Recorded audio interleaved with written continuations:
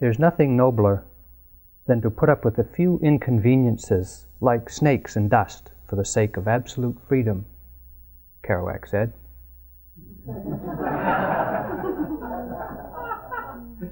And I'm sure on day 3 of this retreat, you have seen a few snakes and a little dust of your own mind. So, since it is fair game for all of us who endeavor to understand the way things are and to disentangle our minds from the snakes and dust, that's the topic of the talk tonight.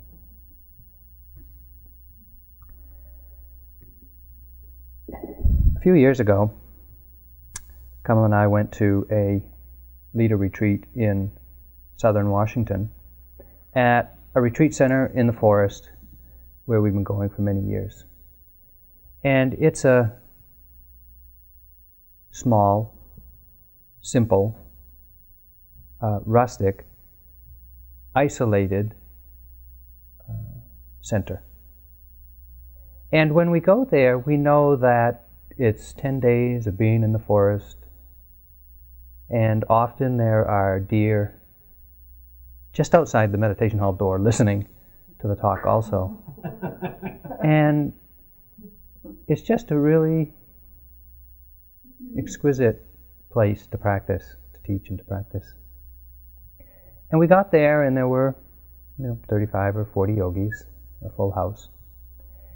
And Friday night, opened the retreat. Saturday we had a day of practice. Sunday we had second day of practice, getting a little difficult.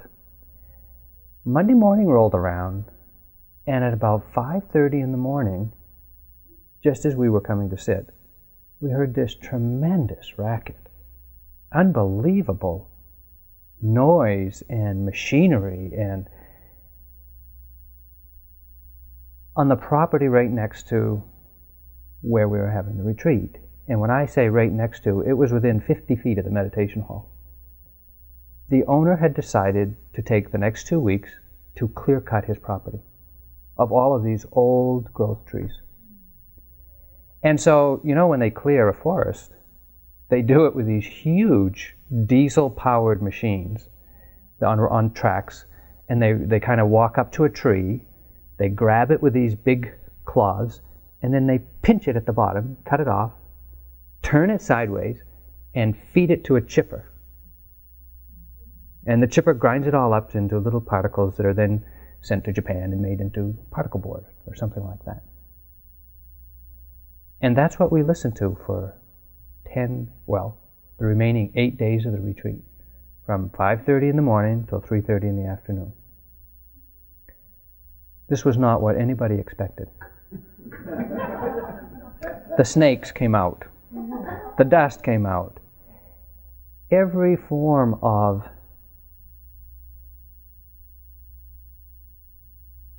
emotional reactivity, anger, fear, the feeling of disempowerment, disappointment, rage, those are just the easy ones. They were just flooding everyone's mind, as you can imagine. Most of us have an affinity and respect for the forest, or would like to, and when the owner decides to do something like that, and it's not just the noise. If it was just the noise, it was just hearing, and then you could put, when it stopped for lunch or at the end of the day, you could put it aside. But it's all that thinking that goes on about it. Rich was on that retreat. He sat in the front row. Rich is a lawyer. Sat in the front row. Spent a whole day drafting a cease and desist order. Why this person should stop doing that, because it's disturbing the peace. Lucky I had an interview with him. Talked him out of filing it. Anyway, if some of your expectations of how this retreat would be, or how you would be on this retreat, or what you would experience on this retreat, are not being met, well, that's to be expected.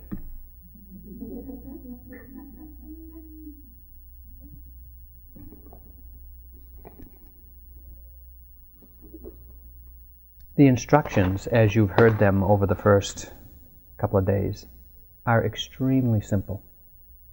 And we all know that. Any 5-year-old could hear those instructions and understand. Pay attention to the breath. Does anybody not understand that? Really, right? And it is the most difficult thing to do. Does anybody not understand that? I mean, it is. Why is that so? Why is it so extraordinarily difficult to do something that is so extraordinarily easy and simple to understand? We've been looking at the answer for all our time here. We have these deeply conditioned habits of mind that have very little to do with here and now. They are so conditioned and so habitual, they run our life, and we are, for the most part, unconscious of them. The internal monologue that is yabbering away who I am, what I'm doing, why I'm doing it, and commenting on everyone else. That's... Hello? We're here on Maui, remember? You know, it's like... And we know, we're lost in these monologues, you know, for minutes, if not longer. This should let us know that we really have undertaken something that is, as Kamala said last night, if something is very difficult to do for the Dharma, then it's worth it. This is really difficult to do, I know. It is the hardest thing I have ever done, is to pay attention and to catch the deep, unconscious conditioning of the mind.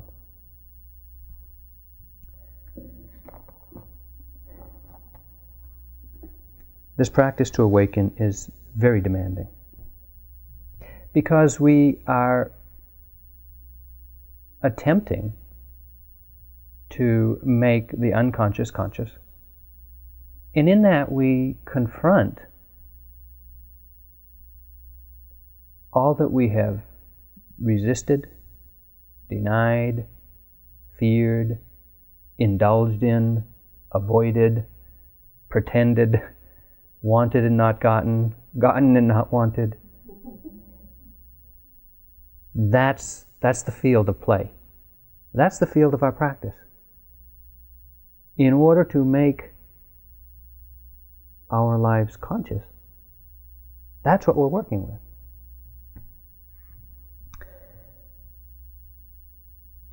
The patterns of our personality have been repeated so many times. Everyone knows them. We know them. We even know the habits that are not particularly skillful. Mental habits, physical habits, speaking habits, consistently getting us into trouble of one sort or another. And yet, at times it feels like we are powerless to do anything about them.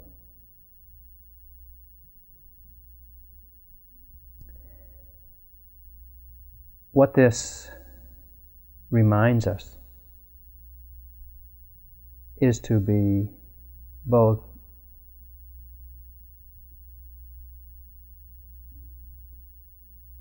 patient with our deeply conditioned habits that do not lead to happiness.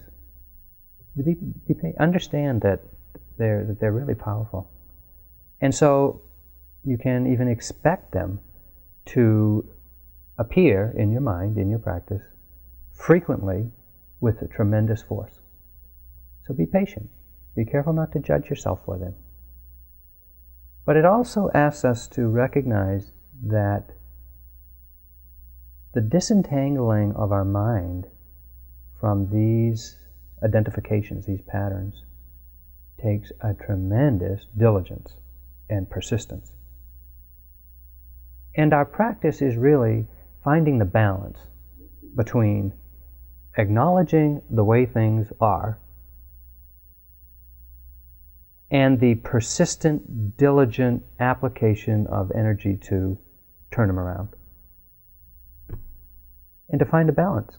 To not get so indulged in and overwhelmed by the way things are. And to not get caught in such Pollyannish or striving behavior that we are quite out of touch with them. And it's a fine line. It's just a really fine line to not fall on one side or the other. And we do. We fall a lot into indulging, avoiding, striving, pretending that it's not happening. And when we notice that, we make the correction, come back to the middle, try again.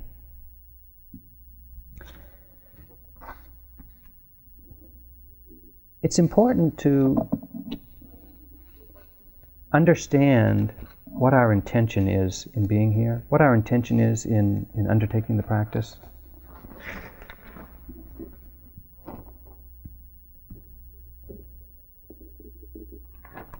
And to separate that from, or to distinguish that from the results of practice. Of course, we come for many reasons. We come on retreat, we undertake practice for many reasons. Some people just want a vacation, some want to de-stress. Vacation, well, something like that. Some want to just de-stress, some want enlightenment, whatever that is. Some want to be free, some want to, whatever. All those agendas get in the way. Really, all we need, and the most powerful intention, really, that we can have, the clearest, the purest, if you will, is to know things as they are. To know things as they are. Because in knowing things as they are, we stop struggling. We stop being in conflict with ourselves, the future, the past, each other. We see, this is the way things are. This is the way it is. And when we can deeply immerse ourselves in the way it is, then we begin to touch the place of peace. Now, I'm not so naive as to think the way it is just fine. The way it is not fine. It's really pretty unbearable at times. It's painful at times. It's disgusting. It's horrible. It's torturous for ourselves, for each other. We do it to ourselves and we do it to each other. I'm not saying it's okay just because we can acknowledge this is the way it is. But it is important as a first step in the practice to be able to clearly see this is the way it is.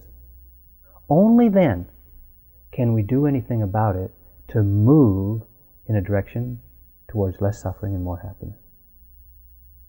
That first acknowledgement, this is the way it is a key. Because most of our resistance, most of our avoidance, our denial, our fear, the dullness of the mind, the confusion of the mind, occurs because we're unable to acknowledge this is the way it is right now. And the forms of avoidance, resistance, denial are well known, well mapped out in this path of practice, this path of opening.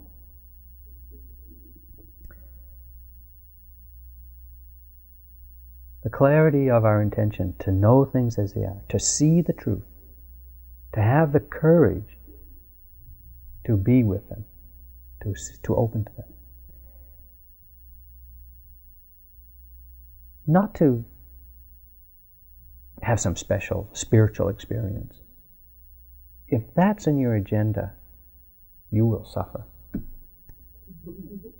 No doubt about it. If you're here to attain something, you will also suffer. As we mentioned in the previous evenings, the practice is really all about letting go, discovering the way things are, letting go of the cause of suffering, disentangling in the mind. And maybe the most difficult intention to let go of is to get rid of the difficulties in our life.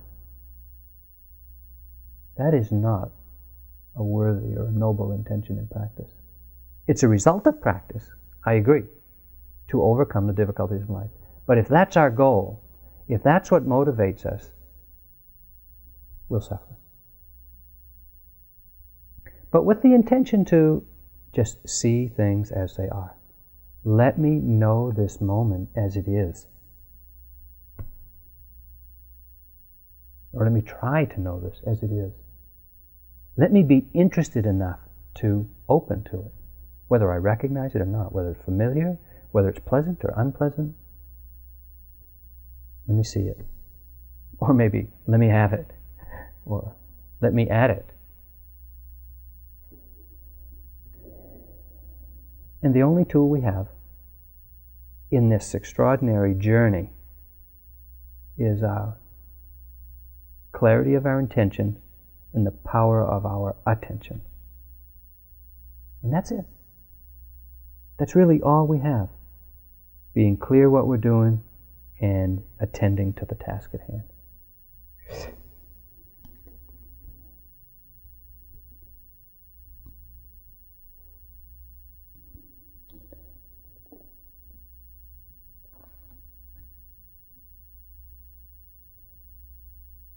The Buddha's instruction in following this path of opening, awakening, disentangling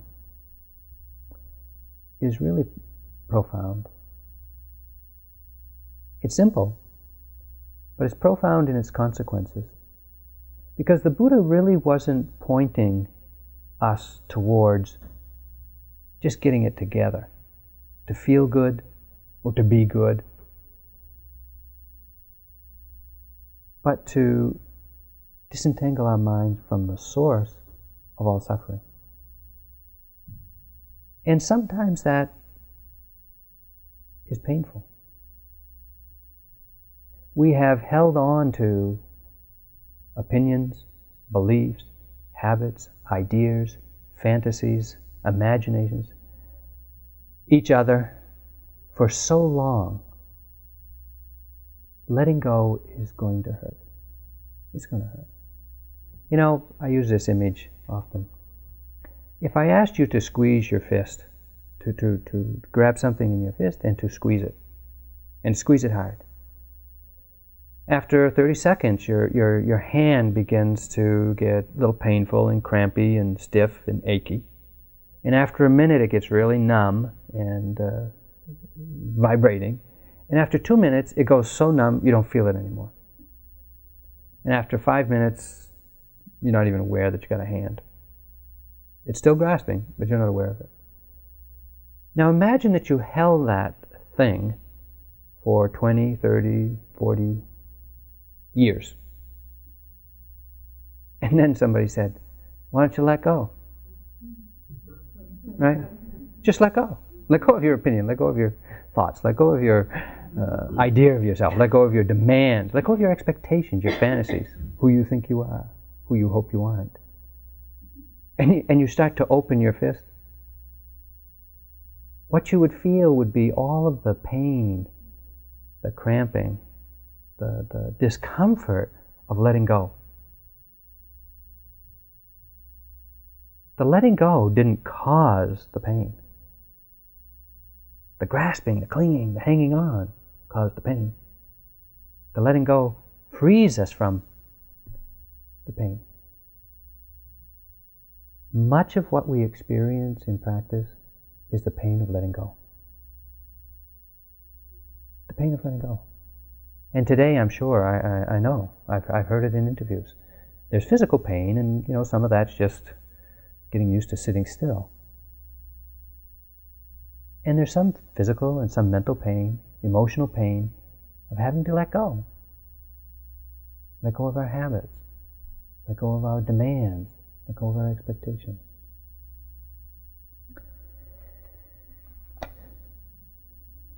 Finding a way of relating to the difficulties of our practice.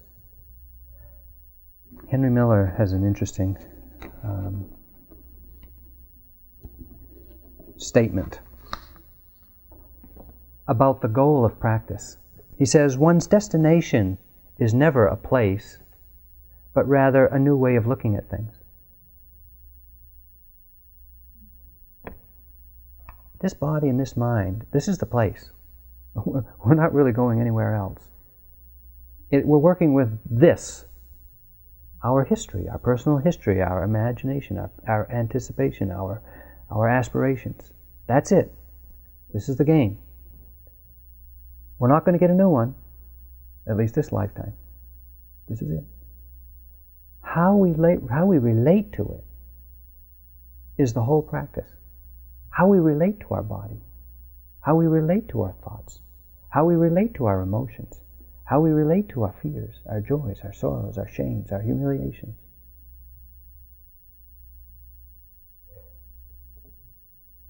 It's difficult. It's difficult to open because we see our habits, and these habits have been codified in the Buddhist teachings into these things called the hindrances. The qualities of mind that obscure being present, that hinder being awake, that hide the present moment from us. We get lost in a fantasy of some desire, desiring some future, just wanting things to be different than the way they are. And that can be wanting the bell to ring before it does in the sitting. It can be wanting something special to eat, or wanting, for those of you on 8 precepts, just wanting something to eat. It's just... And breakfast the last few mornings, wanting more to eat. We get caught in desire.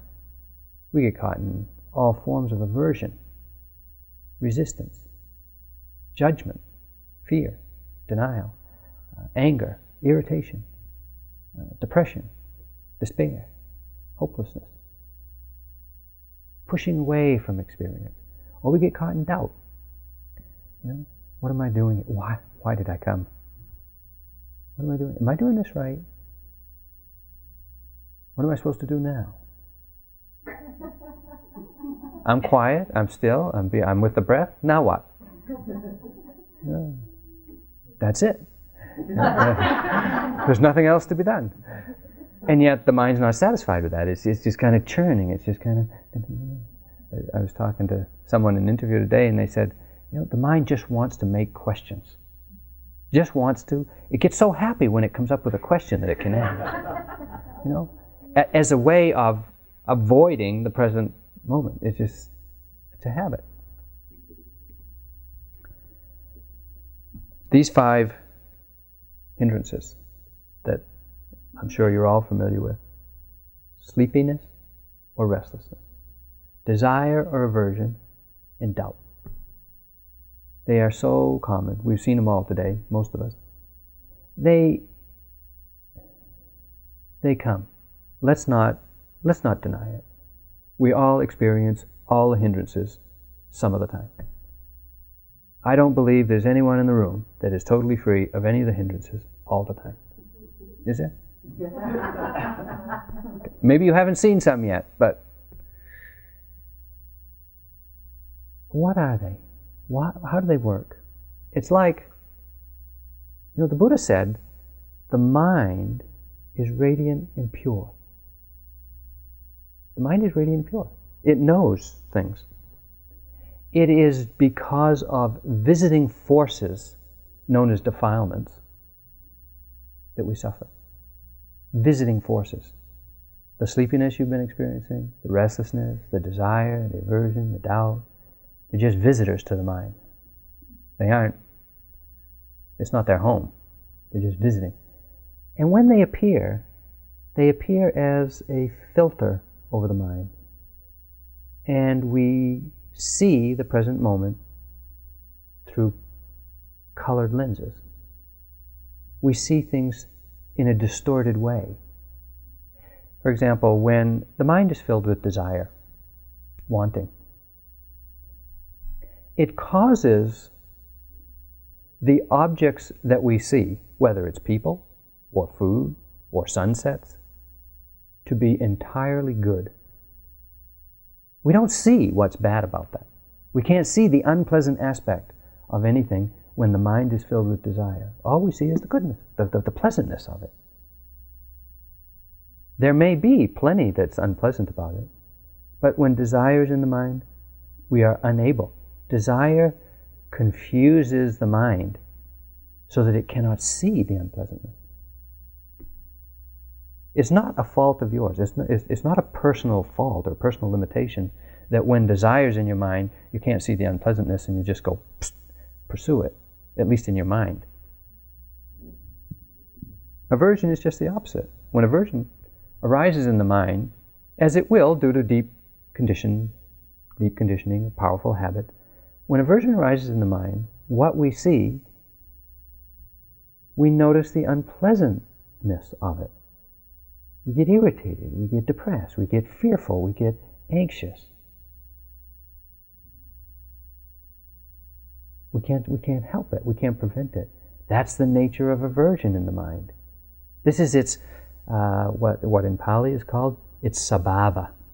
The kind of the unique personal flavor of aversion. Unpleasant. Or the unique personal flavor, the sabhava of desire. What's that feel like? What does it feel like in the body? What does it do to the mind?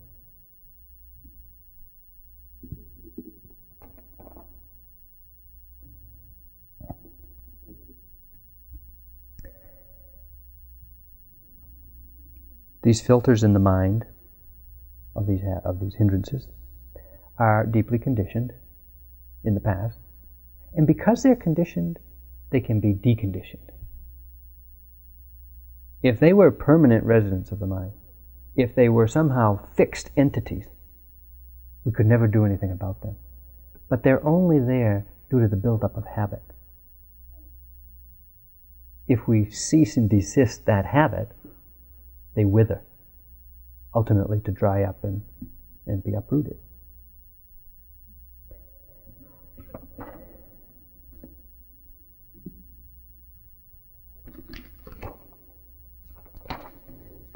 All of these hindrances arise accompanied by restlessness.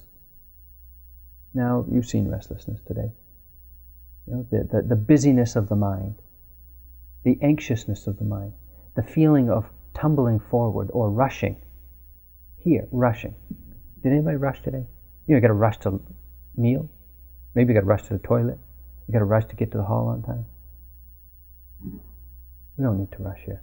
And yet, it's such a powerful habit in our mind that it comes up, we get caught in it, and we start acting it out.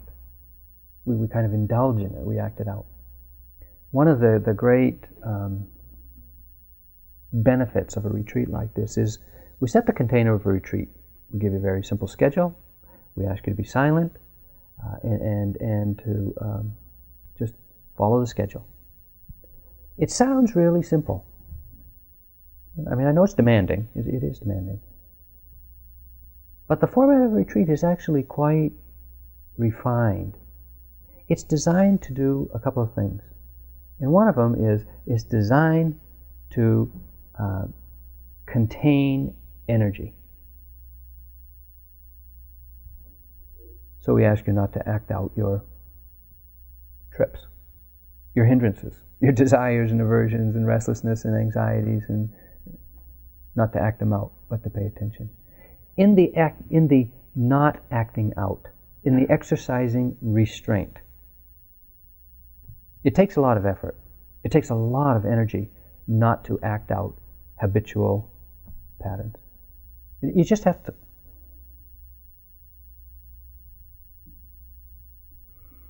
You just have to let it be. That takes a lot of energy.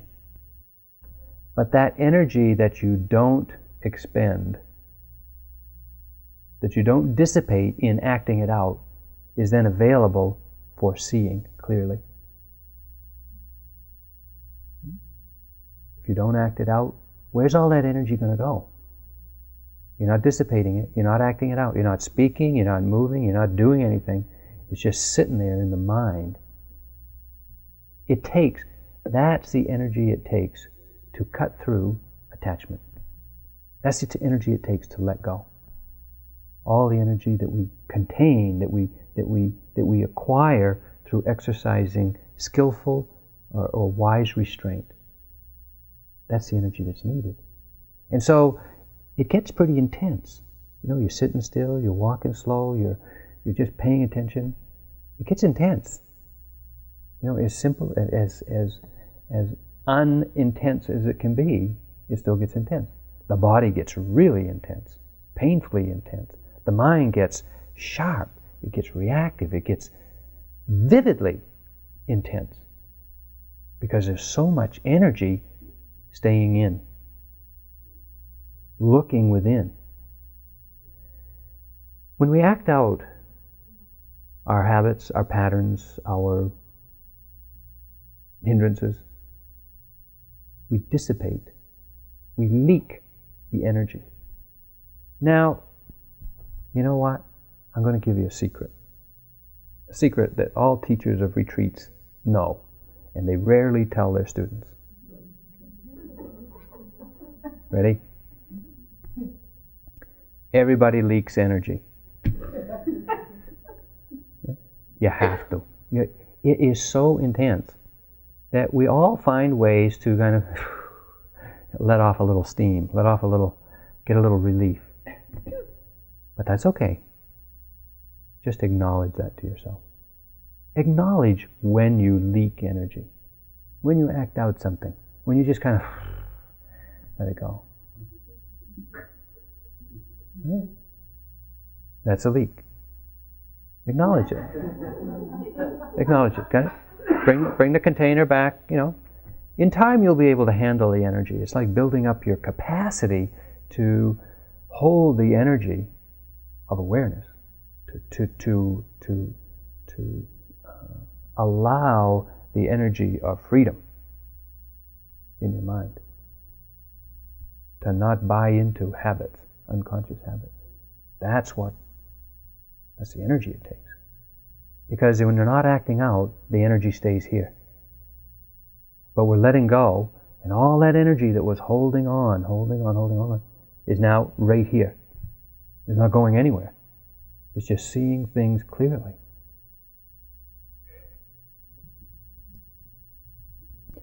One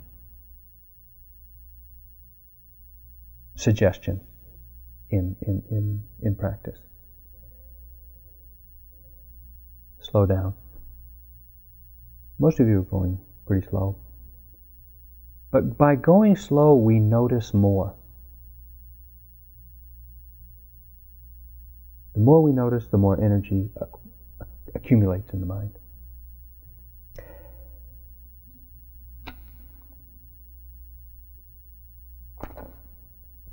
A second helpful suggestion for practice is to get curious. To really look at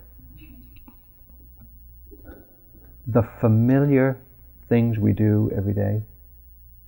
Bathing, getting dressed, eating, standing, sitting, going to the toilet. I mean, these are the events of the day, the highlights. I mean, You know, there's a new sunset every day. I agree, but you know, there's 25 more days to retreat. You're going to get up. You're going to eat 2 meals each day. That's 50 meals. You know, that's going to get pretty boring if you don't pay attention. You're going to go to the toilet a lot. You know, I mean, several times. You know, can we bring that spirit of first time ever? What's going on here? Can I really be present with whatever it is you got to do? Many of you have heard this from Albert Einstein. He says, I think that people generally overestimate me, but I don't consider myself superior or different from anyone else. I'm not more gifted than anyone else. I am just more curious and maybe more patient. Curious, maybe more patient.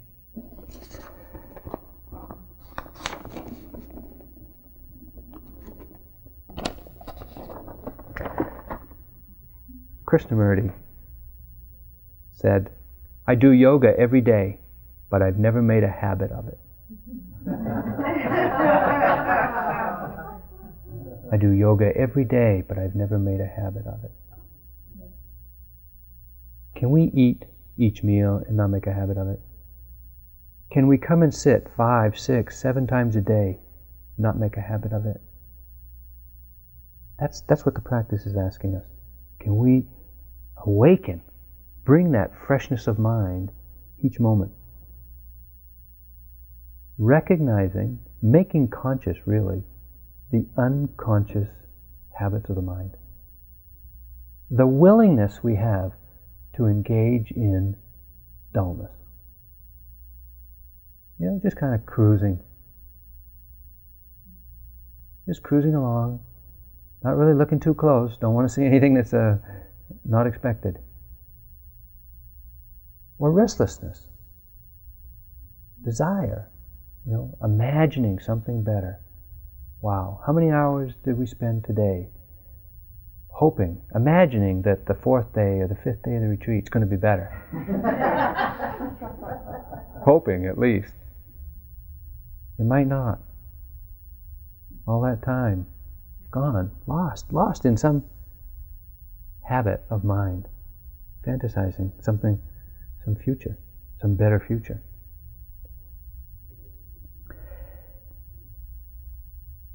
When we recognize the habits of mind, the patterns of mind, we can exercise a little restraint, not act them out so blindly, contain the energy, build the energy. One support for doing that, for exercising restraint, is to understand that there's really nothing wrong with the hindrances. They are as fair a game in practice as bliss, as joy, as love, as peace, whatever. They are as useful, really, for awakening as anything else you'll ever come across. Because we can be mindful of them. We can be aware of them. In the moment of indulging, we're gone. But in the next moment, we can notice. And that's the power of awareness, training, is we see, and in the seeing, we step back. We disentangle a little bit, just right then. Disentangle. And we can watch.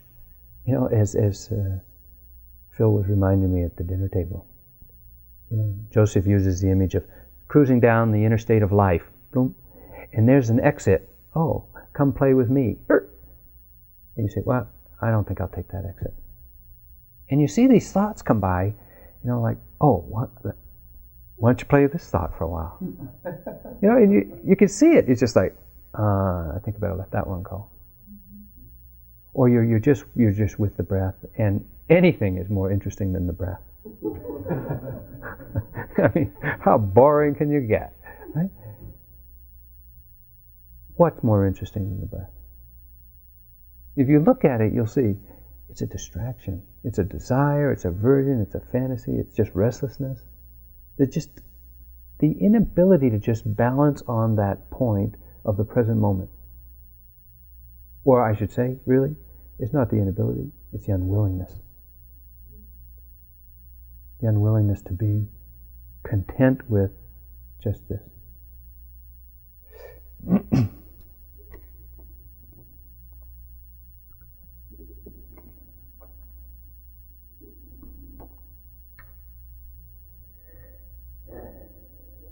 Nothing is out of bounds in this practice.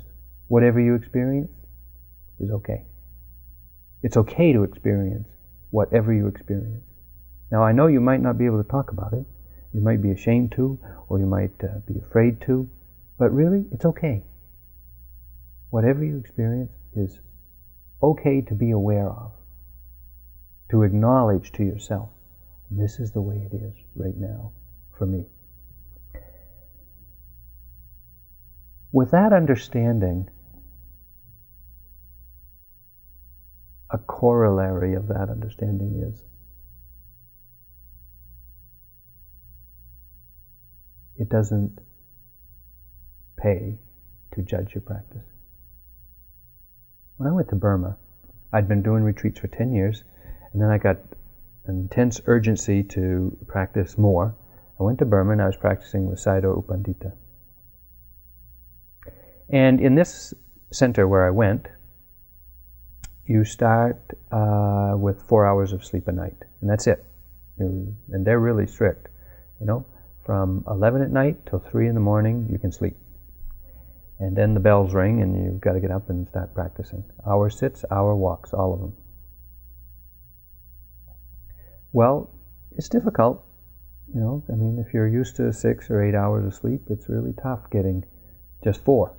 And being alert for the rest of the day.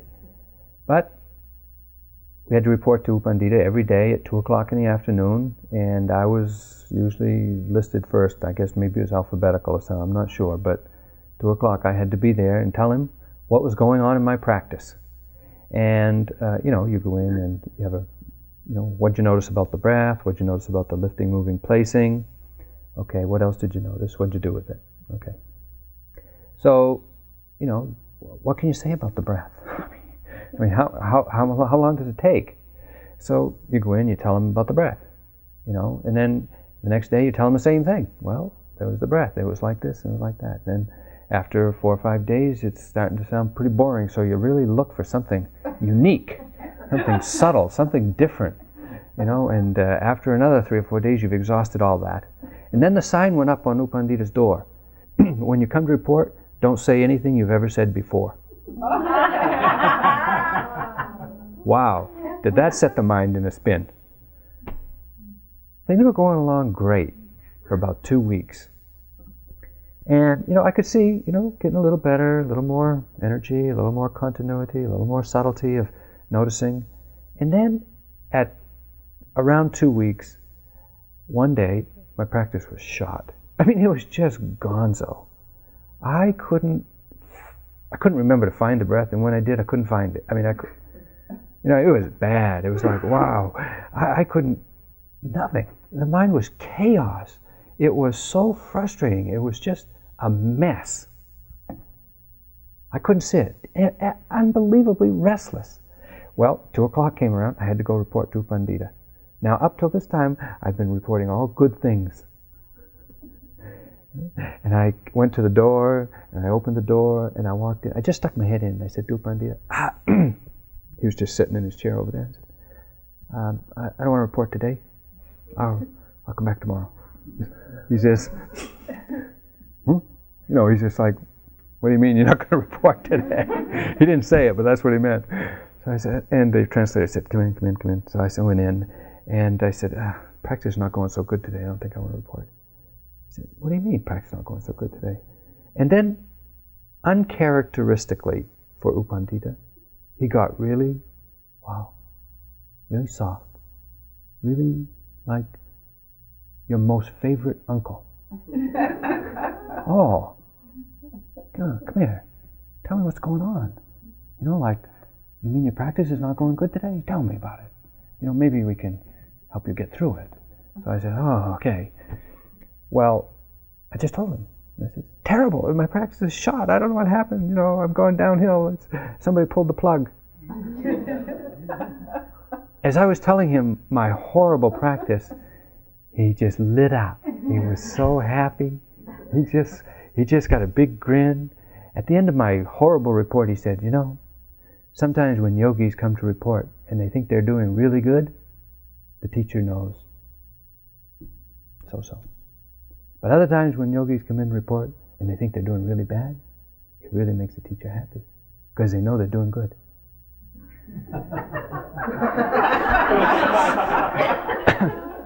And this isn't even the Zen tradition. So,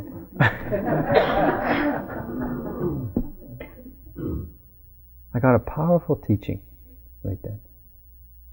Don't judge your practice. What you think is going on is probably not. We cannot judge the quality of our practice by how easeful, or how pleasant, or how familiar, or how unique it seems. It has nothing to do with the quality of your practice. And yet, so often we buy into the judgment. We're experiencing pain in the body or challenging stuff in the mind, and we think, my practice is not good. I got to get rid of this and get calm again and get continuous with the breath. Not so. Not so, really. Discovering these hindrances, discovering the frustration, discovering the anger, discovering the irritation, discovering the endless desire, discovering the restlessness. Good practice. Why? Because we're beginning to uncover, we're beginning to make conscious these habitual tendencies of mind. We're seeing them. If we see them, we can do something about them. If we don't see them, we can be sure they're operating underground, jerking us around, having their day, having their say, and we're just completely unaware of them. And so when we begin to open to them and see them, it's not pleasant, as we know. It's not pleasant. But that's good practice. Be careful not to judge your practice. Not by how pleasant or unpleasant, not by how familiar or unfamiliar, not by how intense or how subtle, but rather ask yourself, are you knowing this moment clearly? Are you willing to feel what's actually going on right now? Are you approaching this behavior habitually, or is it as if it's the first time? Even if it's familiar. Are you looking for something familiar, or are you open to the unknown? Are you trying to get rid of something, or are you willing to experience it?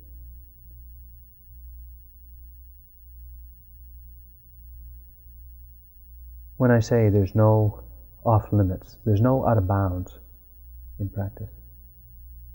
Anything is to be acknowledged, can be acknowledged, and then we can begin to work with it. All that we experience is the Dhamma. Pleasant or unpleasant, familiar or not, intense or subtle, it's all the Dhamma, the truth, the way things are.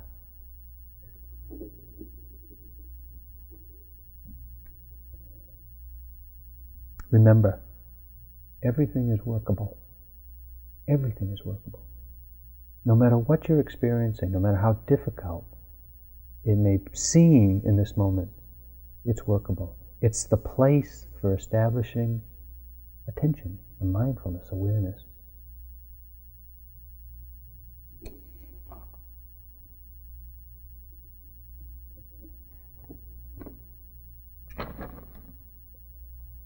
The mind by nature is radiant and pure, the Buddha said. It is shining. It is because of visiting forces known as defilements that we suffer. If you're suffering, when you suffer, know that you're being visited by one of these forces. If you're struggling with your practice, recognize one of these forces is present in your mind. Notice which one. Work with it.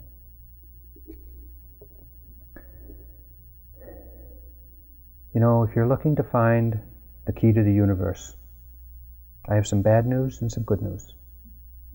The bad news is there is no key to the universe. The good news is the door's been left unlocked.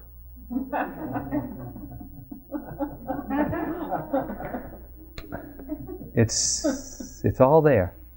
It's all here. You know? The key, if there is one, is just attention. Just noticing and being willing to acknowledge this is the way it is right now.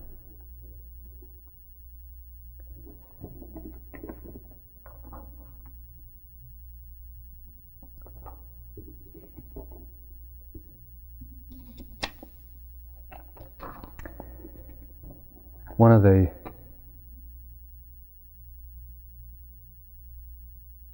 great wise men of the last century in the Hindu tradition was Nisargadatta Maharaj.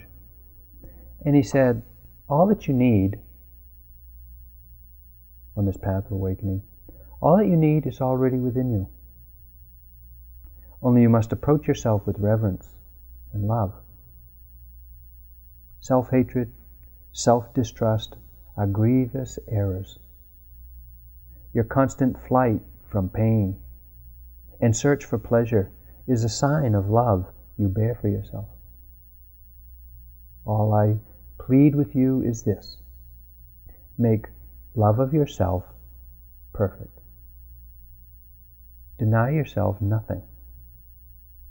Give yourself infinity and eternity, and discover that you do not need them, for you are beyond them.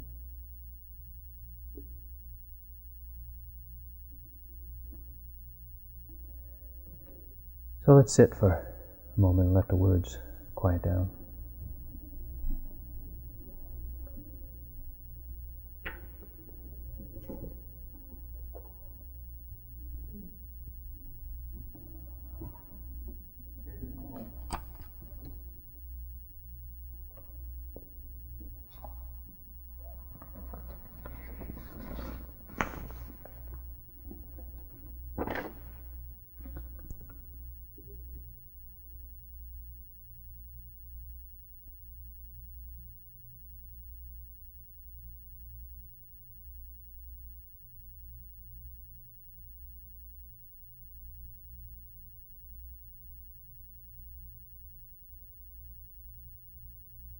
Wang Po, a Chinese Zen master of the 1st century, said this of the pure mind. This pure mind, which is the source of all things, shines forever with the radiance of its own perfection. Your true nature is not lost in moments of delusion, nor is it gained at the moment of enlightenment. It was never born and can never die. It shines through the whole universe, filling emptiness, at one with emptiness. It is without time or space. It has no passions, no actions, no ignorance or knowledge. This pure mind is all-pervading, its radiant beauty. It is self-existent, it's uncreated. It is a jewel beyond all price.